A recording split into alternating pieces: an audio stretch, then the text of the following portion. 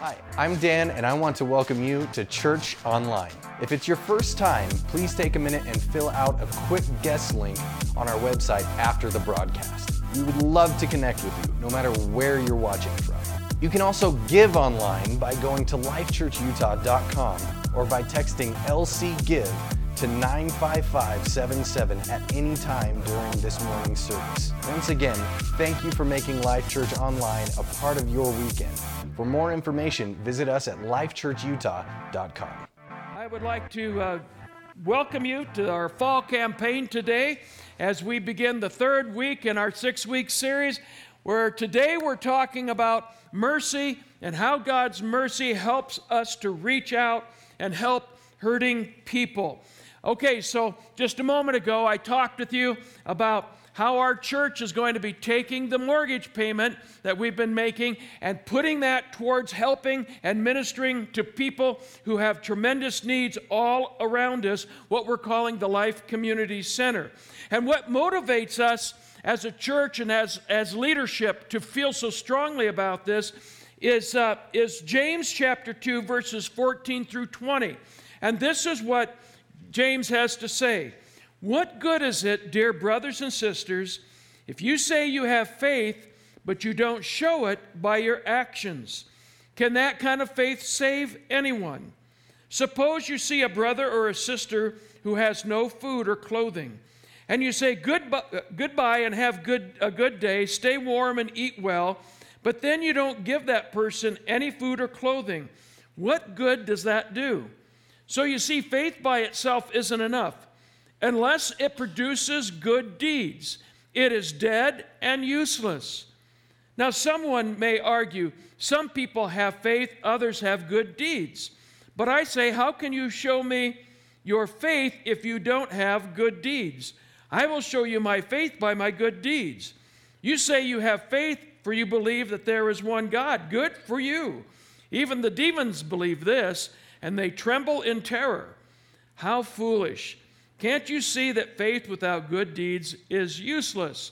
So what the Apostle James is talking about here is the connection of faith to good works coming out of our lives.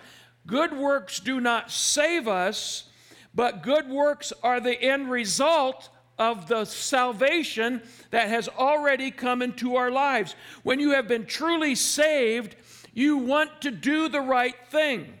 You want to give your life to the right purpose. You want to commit yourself to something that is big, which is the kingdom of God and His plan for your life.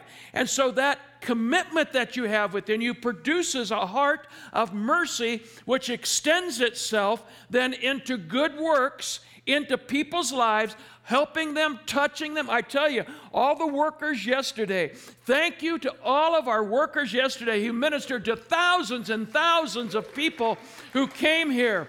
And I'll tell you, the reports we got from people who attended saying, we have never been around a church that does this kind of thing before. It's just incredible how God used you yesterday to help us. And thank you to Pastor Heather and all of her workers, her leadership team that helped make that happen. But you see, why was the effort given to that? Why was the expense made? It's because what God has done inside of us causes us to want to reach out to touch other people and to minister to them. And that's what we are called to do as God's people. When we talk about developing ministries, like I shared just a few moments ago, of mentoring in the schools, I didn't mention that, but that's part of the community center. The English second language training, computer lab training, getting kids out of gangs, and so much more. It's really what that's all about, is letting God's mercy flow through us as a church to help hurting people.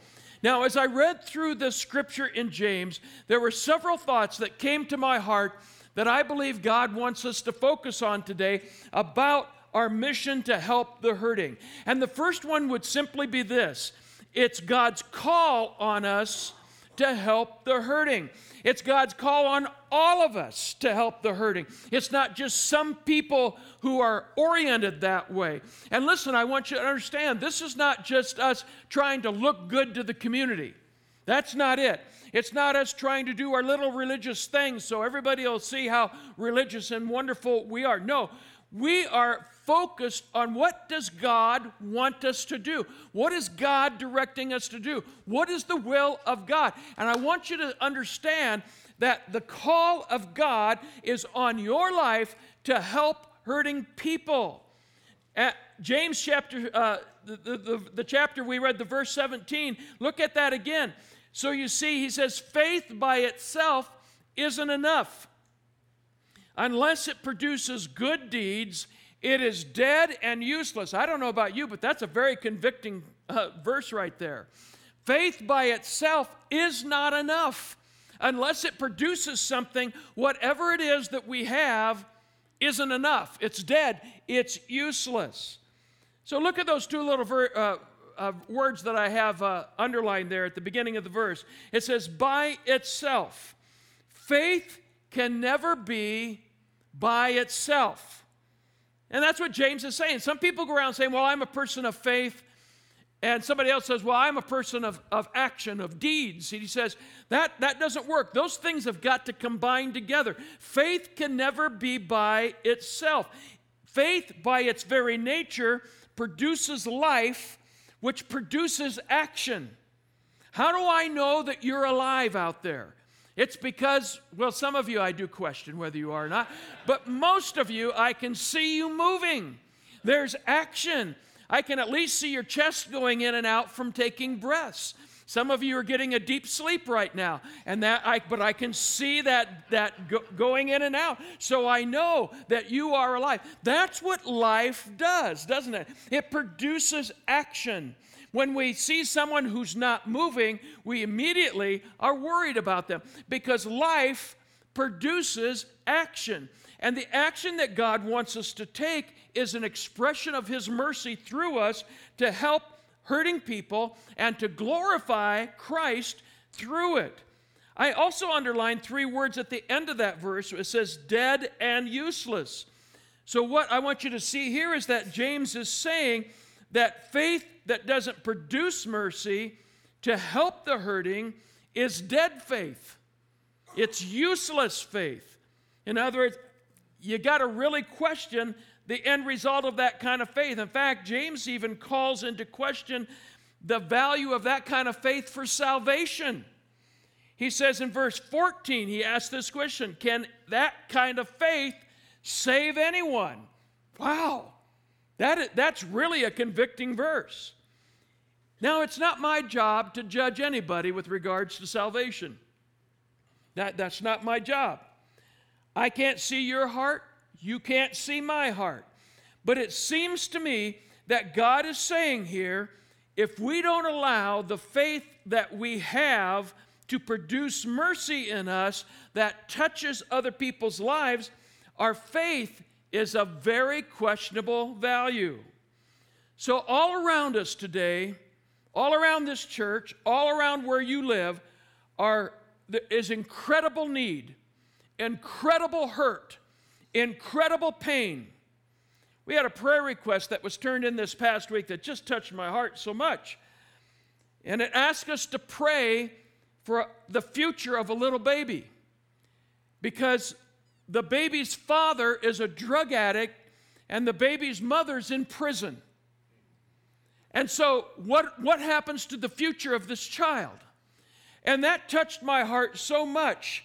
I began to weep over the condition of this little child. What kind of a chance does this little child have in that kind of a setting? And here's what I want you to understand. That is all over the place in our culture. That's not just a once in a while out here and over there somewhere. No, that's all over the place in the culture in which we live today. There are people that are in poverty. There are people who are from other countries and cultures that don't understand what American culture is like. For good grief, I don't understand American culture half the time either. But they don't understand what American culture is like, and they're desperate in their hearts. And I think God is calling us to do something about it. Government can't fix this stuff. We've gotten this idea that government's the answer. Government is not the answer, folks. I've lived long enough to remember when our then President Lyndon Johnson declared war on poverty. Some of you remember that, 1964. I was a little kid, but I remember that taking place. Do you know that the American government has spent almost $15 trillion on the war on poverty, and yet the poverty rate is virtually unchanged in all that time? $15 trillion has been spent, and yet it's had very little positive effect. Now, I don't doubt that there was good motives behind some of that, but what I'm saying, folks, is that God never intended that government be the resource for all of this. He intends His people to be the resource to touch people's lives on the local level. So if government can't fix it, it's going to take the message, not just the actions, but the message of the church to be God's help to people. That's what's going to move them from despair to hope. That's what's going to move them from death unto life. And that's the point of what James is saying in these verses. And that is why we're committing to start the Life Community Center next year. The fact is, we will never run out of needy people because Satan has a way of getting people to make wrong choices with their lives, and out of those wrong choices comes terrible consequences, not only to the person making the choice, but oftentimes to those nearest the person making the choice, even to the innocent. And so there's a constant need out there, and God is calling upon His church to touch that need. Now, the second point I want to bring to you is this. We have a special call to help the church, God's people. We have a call upon our lives, and I want you to focus on this today. It's not just reaching the world. We are to touch one another. We are to reach one another in the body of Christ. Look at verses 15 and 16 where James says, suppose you see who? A brother or sister who has no food, they have no clothing, and you say, goodbye and have a good day, stay warm and eat well, but then you don't give that person any food or clothing. What good does your blessing, your verbal blessing do if they don't have anything to go home to? If they don't have a home to go to? If they have nothing to eat or very little to wear? So James says that part of our calling is to help the brother and the sister. This is talking about people in the church. Brothers and sisters is code in the Bible for believers, all right? And it's specifically talking here to believers who have community relationship with other believers. Because a lot of people come around and say, hey, I'm a Christian, I'm a believer, help me with this, help me with that, help me with the other thing, but they have no relationship with, God is calling us to help people who are in relationship that we know are not scamming us, but are legitimately in need, and we are to reach out to help that particular need. The Apostle John picks up this same message in 1 John chapter 3, verses 17 and 18. He says, if someone has enough money to live well, and sees a brother or a sister in need but shows no compassion, how can God's love be in that person? Dear children, let's not merely say that we love each other. Let us show the truth by our actions. So I got to thinking, is God calling us to an institutional thing?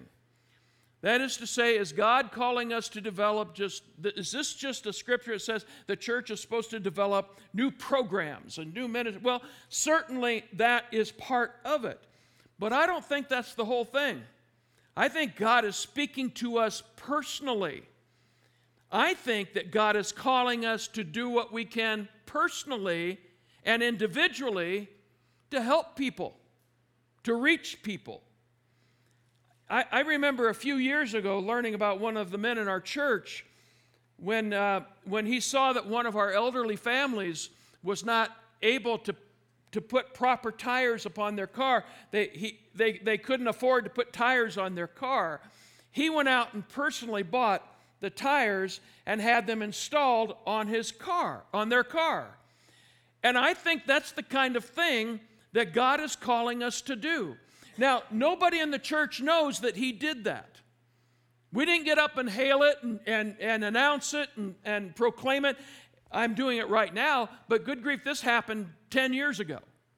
So it's not like hey, look what so-and-so did. No, this was something, nobody talked to him. Nobody told him, hey, you need to help those individuals out, that elderly couple. He saw it himself and let the mercy of God touch him to minister to a brother or a sister in need.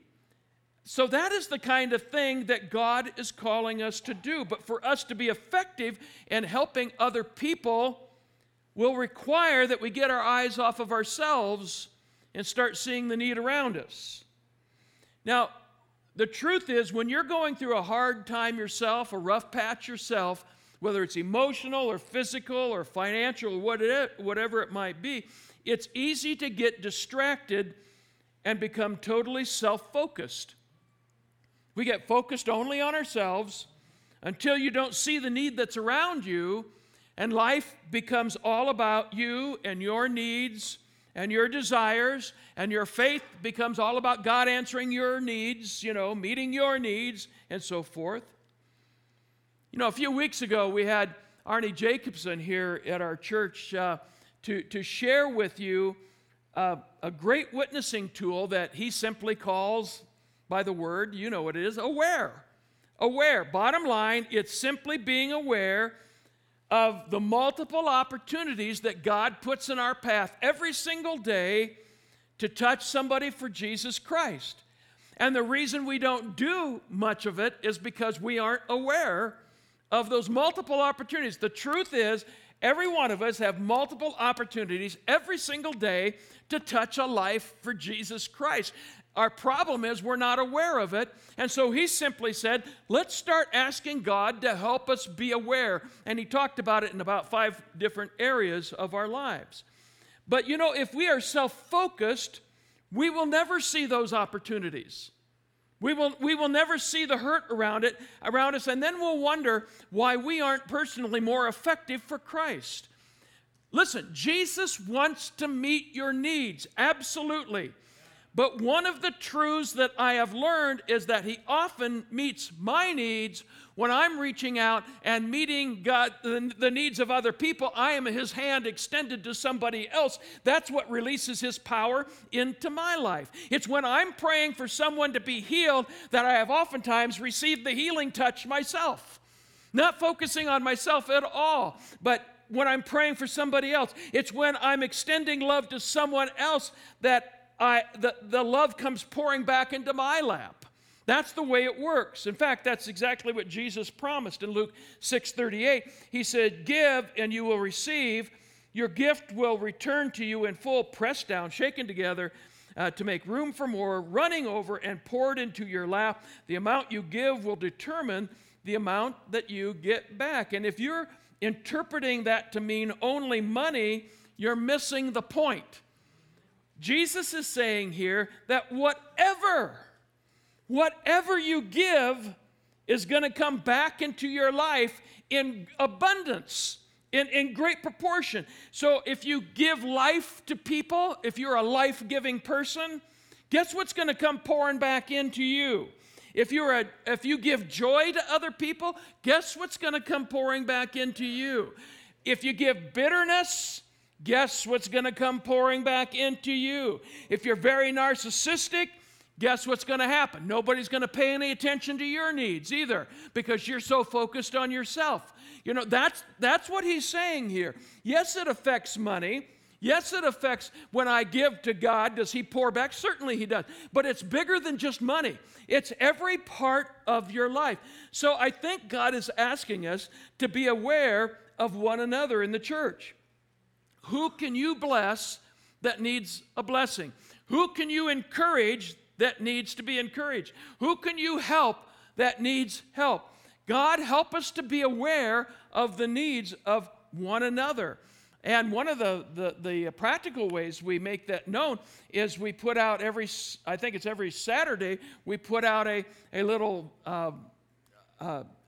internet kind of announcement thing, that comes by way of the internet, and it talks about this. One of the columns in there is seeds and needs, and in there it talks about some of the needs that come pouring into us that are expressed to us, and many of them are from people within our church. And when you read that, if you can say, Lord, help me to help that person, God will use you, and it'll be an extension of His love and His help. So it's God's mercy that leads us to help the hurting who are a part of this church fellowship. But here's what I want you to hear. If you are one of the hurting, if you are hurting right now, this message is for you too. Don't just sit back and say, well, I'm hurting, I'm going to wait for somebody to help me. No. You start looking for who you can bless. You start looking for who you can help. You say, well, I'm hurting, shouldn't have to help somebody else. But again, it's when you help other people that God will start meeting your needs.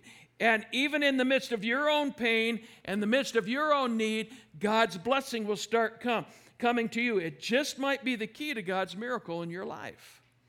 Third thing I want to share with you about this is that God can use anybody. And that's very evident through all that what James is saying.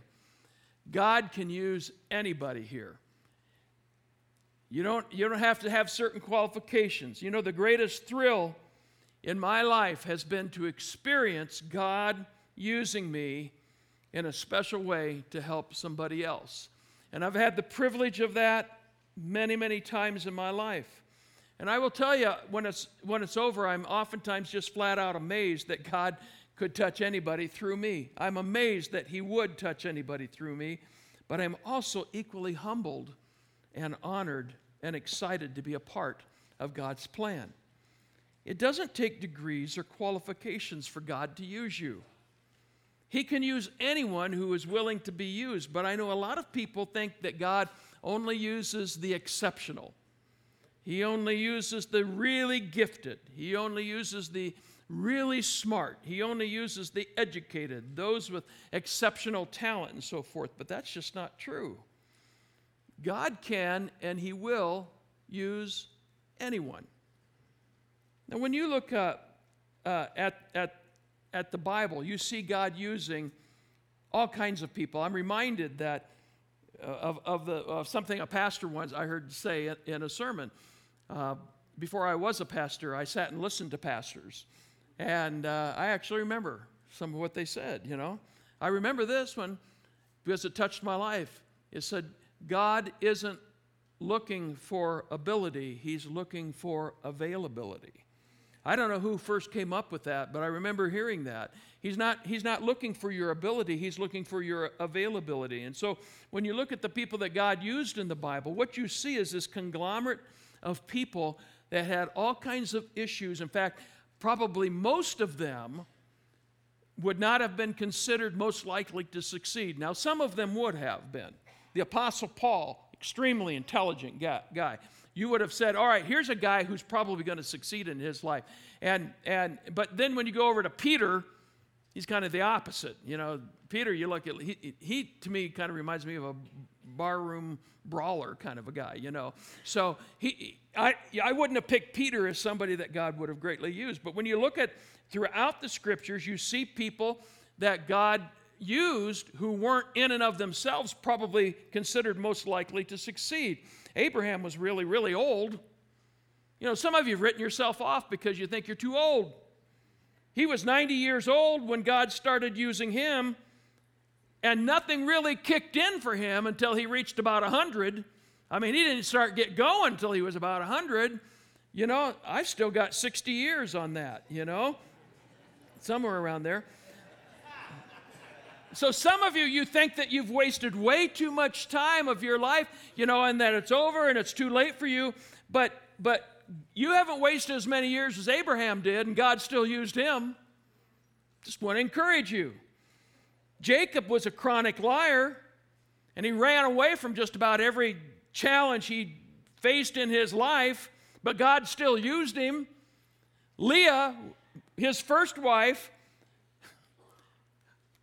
how would you like to have this said about you? She wasn't much to look at. That's what the Bible says about her. The Bible calls her ugly, really. But the Bible's, God still used her. Joseph was abused by his brothers. Gideon was poor. Samson was reckless, but God used all of them. Rahab was a prostitute. And yet Rahab shows up in God's Hall of Fame in Hebrews 11 as a great woman of faith. God used her spirit in spite of her past mistakes. Jonah was fearful. Elijah was suicidal. Naomi was an elderly widow. Jeremiah had chronic depression. Do you know that Jeremiah is called the weeping prophet? You ever hear that term before? It's because he cried all the time. Guy was depressed, man. His message was depressing, too. David had an affair, and then he had the woman's husband killed that he had the affair with. Now, you would think that would have disqualified him, but David wrote the book of Psalms and became Israel's greatest king. Mary, the mother of Jesus, was poverty-stricken. John the Baptist was eccentric. Peter was impulsive, and he had serious anger management issues. Martha worried a lot. If you're a worrywart, God wants to use you. Hallelujah. The Samaritan woman had several failed marriages. Zacchaeus had been an unethical scam artist. Thomas had doubts. Timothy was timid.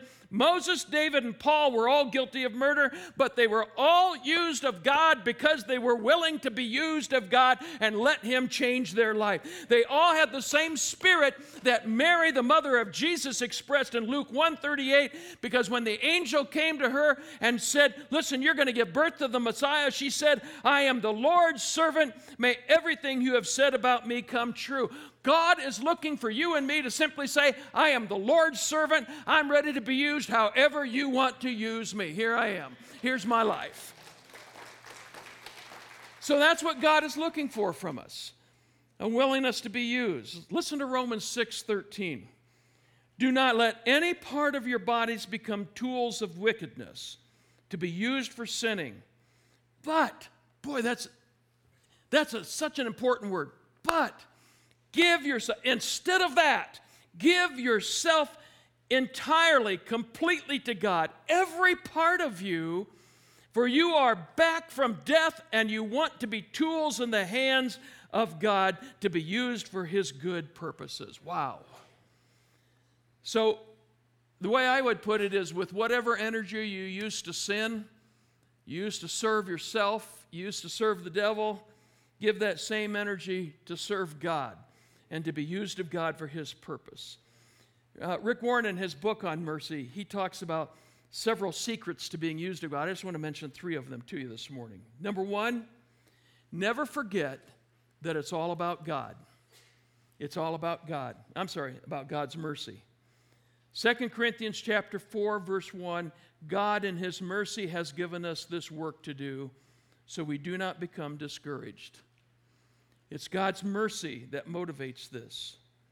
Remember how we defined God's mercy 2 weeks ago? You can put it down again. Undeserved forgiveness and unearned kindness. So when God uses you, it's not a statement about how worthy you are, how great you are. It's a statement about how merciful God is. The people that you see being used of God are not like superheroes of faith or spirituality. They are just people that are willing to be used. That's all it is. And it's God's great mercy that uses them. Paul admits this very thing in Galatians chapter 1, verse 13. He says, you know what I was like when I followed the Jewish religion. He's talking here about before he became a Christian, a Christ follower. He says, how I went after the Christians mercilessly, the opposite of God, hunting them down, doing my best to get rid of them all. He's talking about killing them. He killed them. But verse 15 says, then something happened, for even before I was born, God had chosen me to be his and called me. What kindness and what grace. That just jumps out at me. Underline those words, even before I was born. Look at God's mercy touched Paul before he was born. Before he was saved, knowing that he was going to persecute the church, knowing that he was going to kill believers and followers of Christ, but still God chose Paul and gave him a work to do, and his mercy reached into Paul's life. That is God's mercy. That's undeserved forgiveness. That's unearned kindness. So it's not about qualifying to be used, brothers and sisters. It comes because of God's mercy flowing through you, and that means none of us has an excuse for not being used. We can't say, hey, we're not good enough. We can't say, hey, we're too old. There's something we can do for God and His mercy through us, because it's all about His mercy using us. Number 2, remember, it's not about you. When it comes to ministry, it's not about you. Far too many times we forget that fact. Boy, I've seen that through the years. We get possessive about our ministry, and we think it is about us, or we think it belongs to us. You know, I almost never talk about Life Church as my church. It's the church I pastor. It's the church I serve. It's not my church. It doesn't belong to me. Your ministry doesn't belong to you. Listen to what Paul says in 2 Corinthians 4:5. Our message is not about us. It's about Jesus Christ as the Lord. We are your servants for His sake.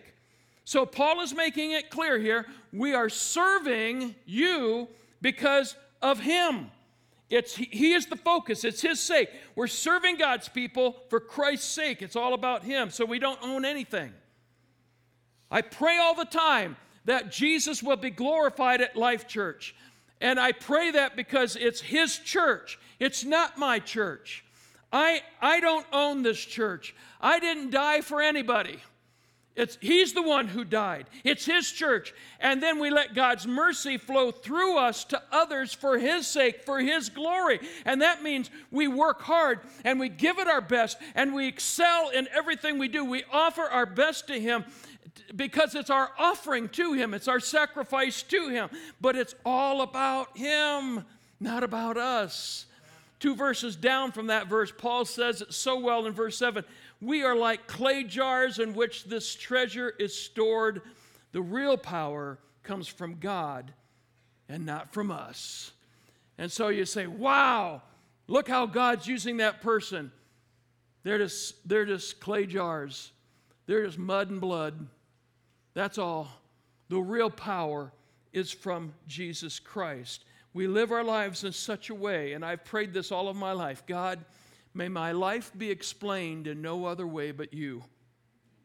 May people look at me and say, I don't get it.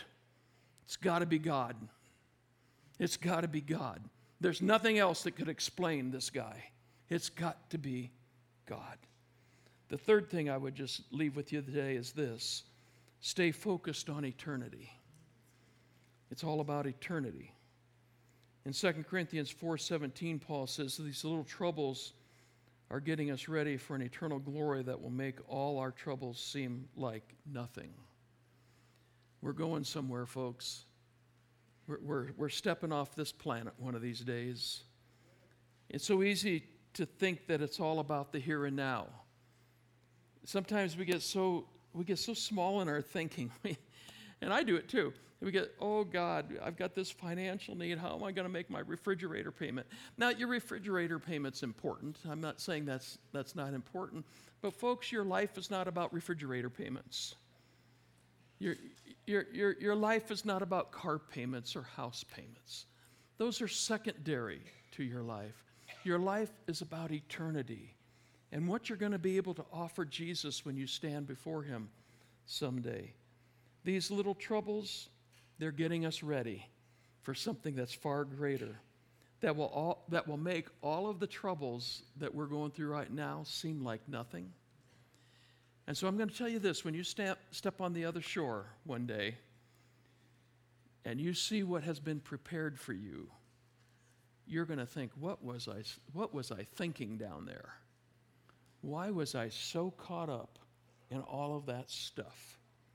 Look at what this is really all about. In the next verse, in verse 18, Paul says, things that are seen don't last, but things that are not seen, they last. They're the eternal things. And that's why we keep our minds on the things that cannot be seen. So the big picture of this message is God using us to help the hurting. But to now bring it down to this point, the point on eternity. I've just got to ask you, are you ready for eternity? Are you personally ready for eternity? You say, well, after I die, I'll get ready. It doesn't work that way. The Bible teaches us that we get ready for eternity today. Now is the time.